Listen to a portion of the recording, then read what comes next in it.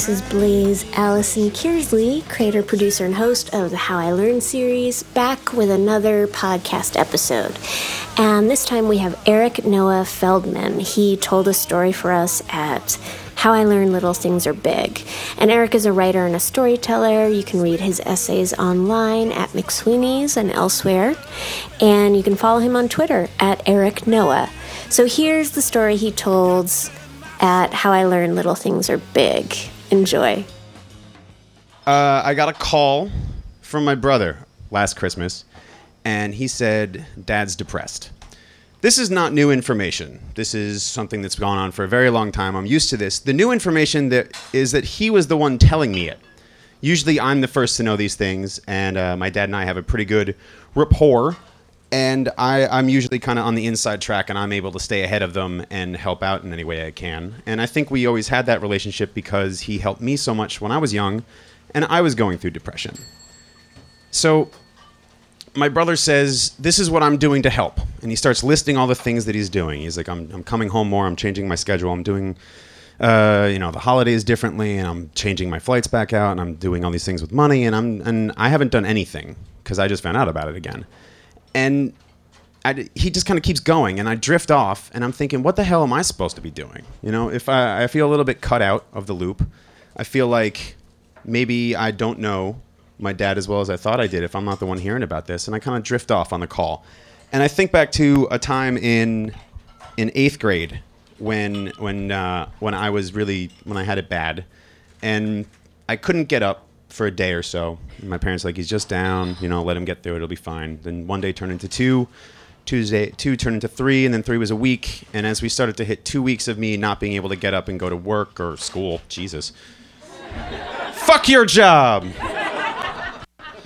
They got it in my head now. So I was falling behind, and grades were suffering, and it was bad. And my dad is like, I got to do something to help this kid, and he feels responsible. He thinks it's his fault that this is happening to me because it happened to him, and that's how it works. So he came into my room, which is a no-no when you're 13 or 14. He sat on the edge of my bed, which is a double no-no, and he started reading me aphoristic poetry.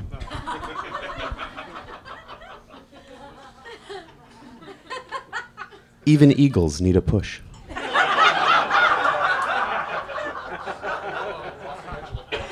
To fly, one must fall.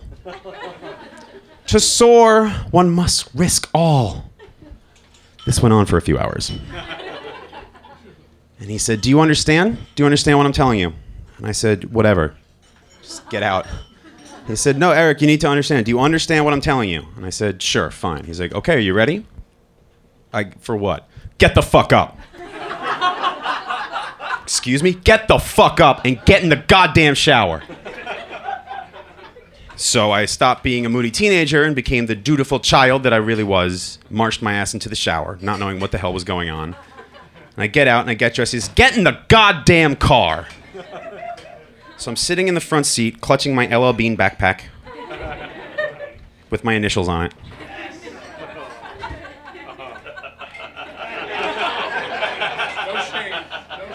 Thank you. And he gets in the front seat. Without a word, we drive to school.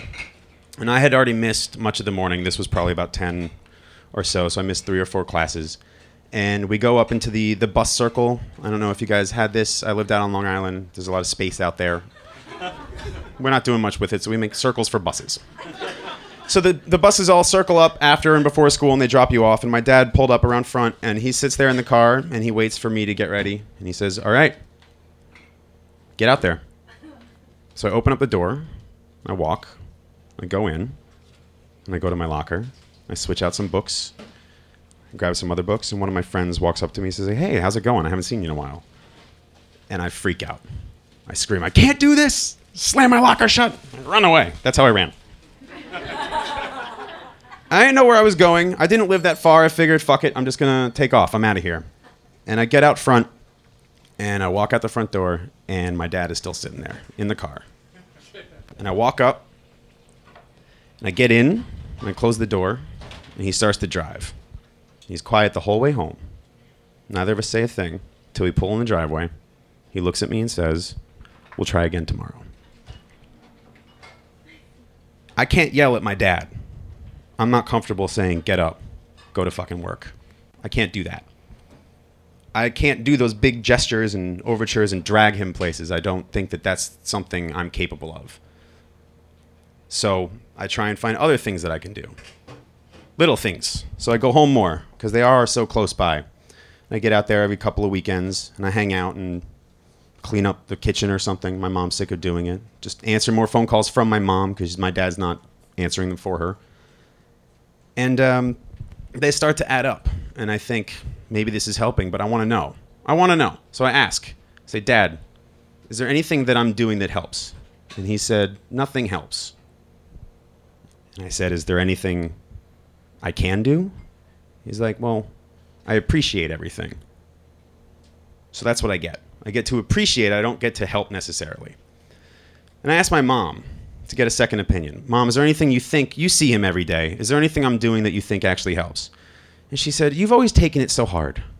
You've always taken this very hard. I remember, she tells me, I remember when you were a little kid, you were about 5 years old, and we had a birthday party to go to for you. And we gathered you up, and this was one of the first times that your father was, down. He couldn't get up and get going. And you were sitting on the bed with him, and you're watching TV. And I said, it's time to go to the birthday party. And I said, I can't. I can't leave him. He seems so sad. And I heard this, and I was like, fuck, man. This explains, like, the way that I feel this whole time. I didn't remember this. Maybe I didn't remember more of these things. Maybe there was a lot of shit that happened when I was a kid with this that added up.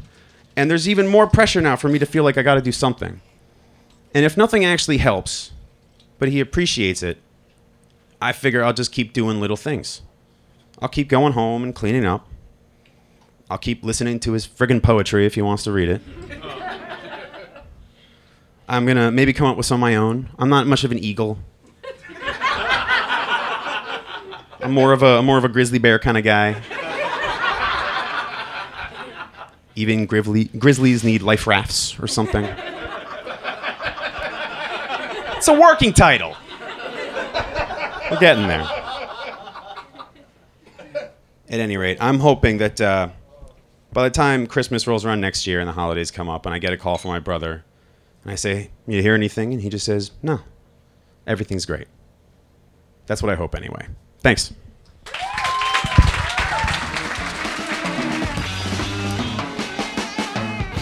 That's it for this podcast episode from the How I Learned series. I hope you enjoyed that story from Eric Feldman.